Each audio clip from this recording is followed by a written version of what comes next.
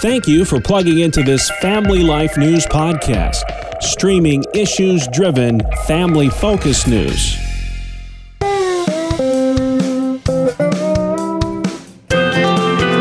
This is Family Life Hometowns, a chance to get to know the stories behind the cities, towns, villages, and burgs that make up the Family Life listening area. We take a look at their history and learn what makes them special. Today, we spotlight Erie, Pennsylvania.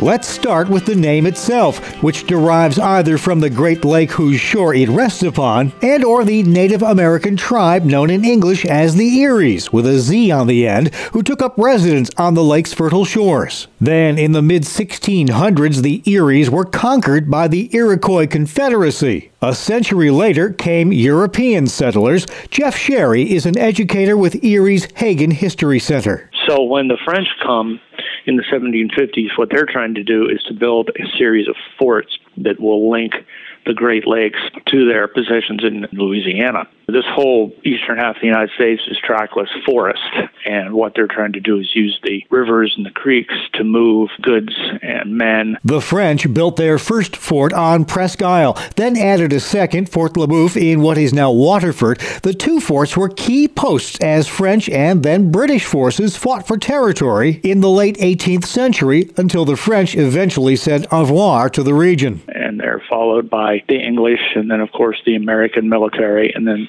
after the Revolutionary War, this becomes an American city. And the city is laid out mid-1790s and grows from there. It doesn't see a huge growth until after the War of 1812. But then Erie took off, fueled by its unique Great Lakes access. Commodore Oliver Hazard Perry assembled a fleet of gunboats and brigs that proved triumphant in the 1813 Battle of Lake Erie. Perry gained fame by flying a flag bearing the dying words of American naval officer James Lawrence, "Don't give up the ship." One of those legendary wooden sailing ships, the Brig Niagara, lives on in replica form, keeping maritime history alive on the Great Lakes. Sherry says Erie owes a lot to that 7-mile-long finger of land that juts out into the lake, Presque Isle. That creates a sheltered harbor, thought by many to be one of the best harbors on the Great Lakes. This is why Perry will build his fleet here. It's sheltered, and of course, this is pre-aircraft, pre-satellite days, so it's sheltered from the prying eyes of the British. Even if they sail right off the coast, they can't see into the bay. And the only reason that there's a city here, because unlike Buffalo, Cleveland, Detroit, there is no river here. After the war, Erie begins to grow rapidly, establishing itself as the Keystone State's key freshwater port. Absolutely. And the raw materials can come to Erie by boat, and later will go out by train, by truck.